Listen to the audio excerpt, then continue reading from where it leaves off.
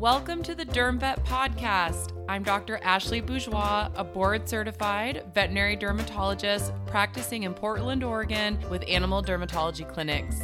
I'm also a mom of two, just trying to find the balance like everyone else. Let's learn to ditch the itch, cytology, everything, and make derm more fun than frustrating.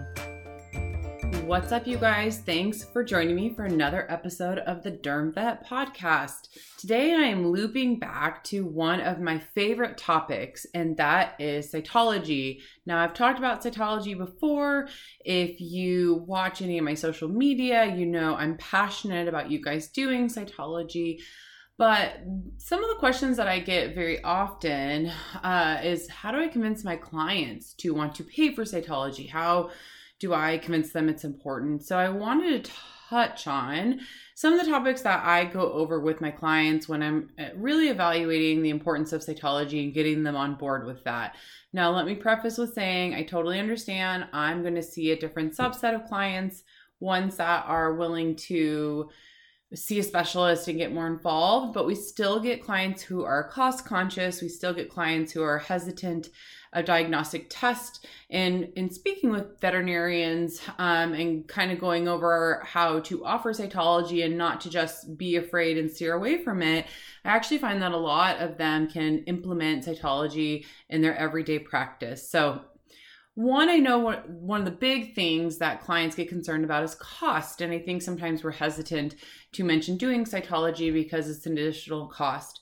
I want you guys to view cytology like a minimum database. So it's essentially like your lab work for a ADR case or a lethargic case. It really gives you the most bang for your buck as far as information. On a typical day, we're going to be using cytology to look at, is there infection present or not? Sometimes we get lucky and we'll find hints to something else like acantholytic keratinocytes. But even if you can just feel comfortable looking for things like cocci, rods, yeast, and inflammation, you are going to learn so much about your cases, and every allergic case is completely different. And just because a pet's only broken out with, say, yeast dermatitis previously doesn't mean every time they come to see you with a flare, it's going to be your yeast dermatitis.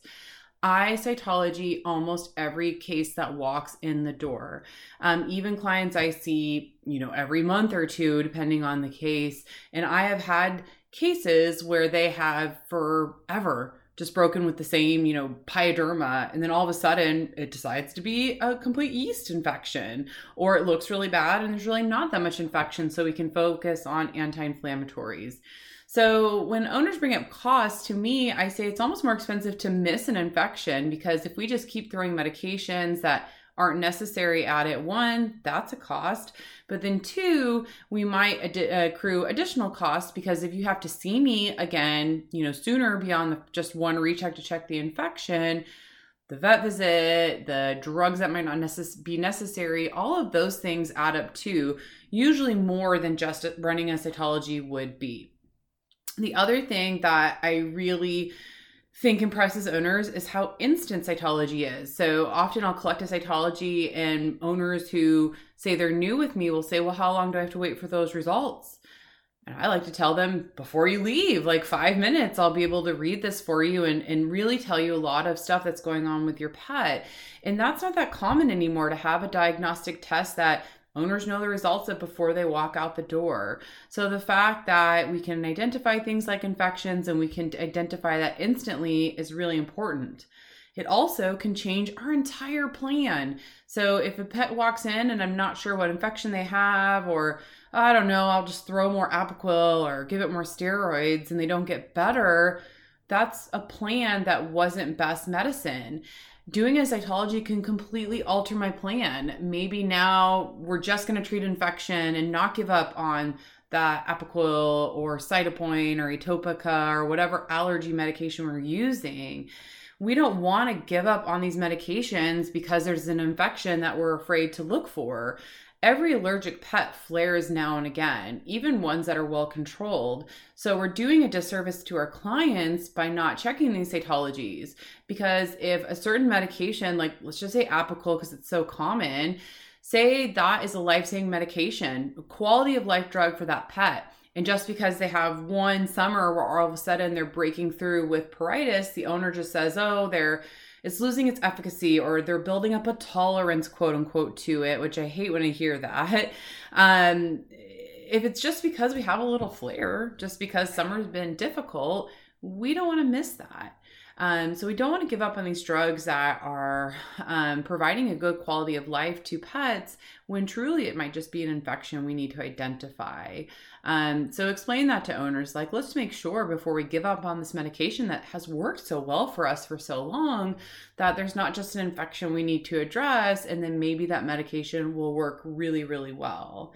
So I think that's one of the biggest mistakes I see, is that people will come in with their records and it'll just be a lot of antipyretics or anti-inflammatory medications.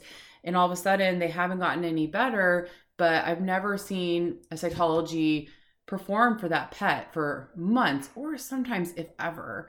So these are the things that I want to make sure, if you explain these tidbits to your owners, if you explain the importance, I promise you're going to have more owners be willing to go for the cytology than not. Because truly, cytology everyone charges differently, but they're really not the most expensive test that's run in your clinic. And it gives us so much information for derm cases. And, when you talk about things like having to culture if it's not needed because it's just yeast, or collecting a biopsy if it's not needed because there's just a rip-roaring infection that we've missed, those things are much more expensive than doing cytology. And one thing I think is important for you guys to also discuss with your owners is the importance of that recheck cytology. So owners will often come in, see me, we'll do a cytology, we'll get them on medications depending on what those results are. And then I plant that seed right away. So we're going to start you on, say, antibiotics and bathing weekly. And then I want to see you back in 4 weeks. And before we stop that medication, even if your pet's looking great, I want to repeat a cytology so that I can make sure microscopically those organisms are gone before we stop therapy, because I don't want that infection to come back not knowing if it was completely gone in the first place. And that way the owners come back to me for that recheck expecting me to do a cytology. I have owners who actually do ask me, like, well, you're going to collect a cytology? Or I'm like, well, it's not that bad. We could bathe more. And they'll ask me to do a cytology because they're there and they really want to know what's going on with their pet before they leave. They want to know if there's infection. They're happy when they hear that there's not much we find on cytology. So these are the things that we want to train your clients to do. You can train them to do best medicine so that you can practice the best dermatology possible and provide the best quality of life for those owners. So again, talking to your owners, if they mention cost, just say, coming back more often, if we're missing something, it's going to be more expensive. It's something I can tell you instantly. It can change our entire plan of what we need to do.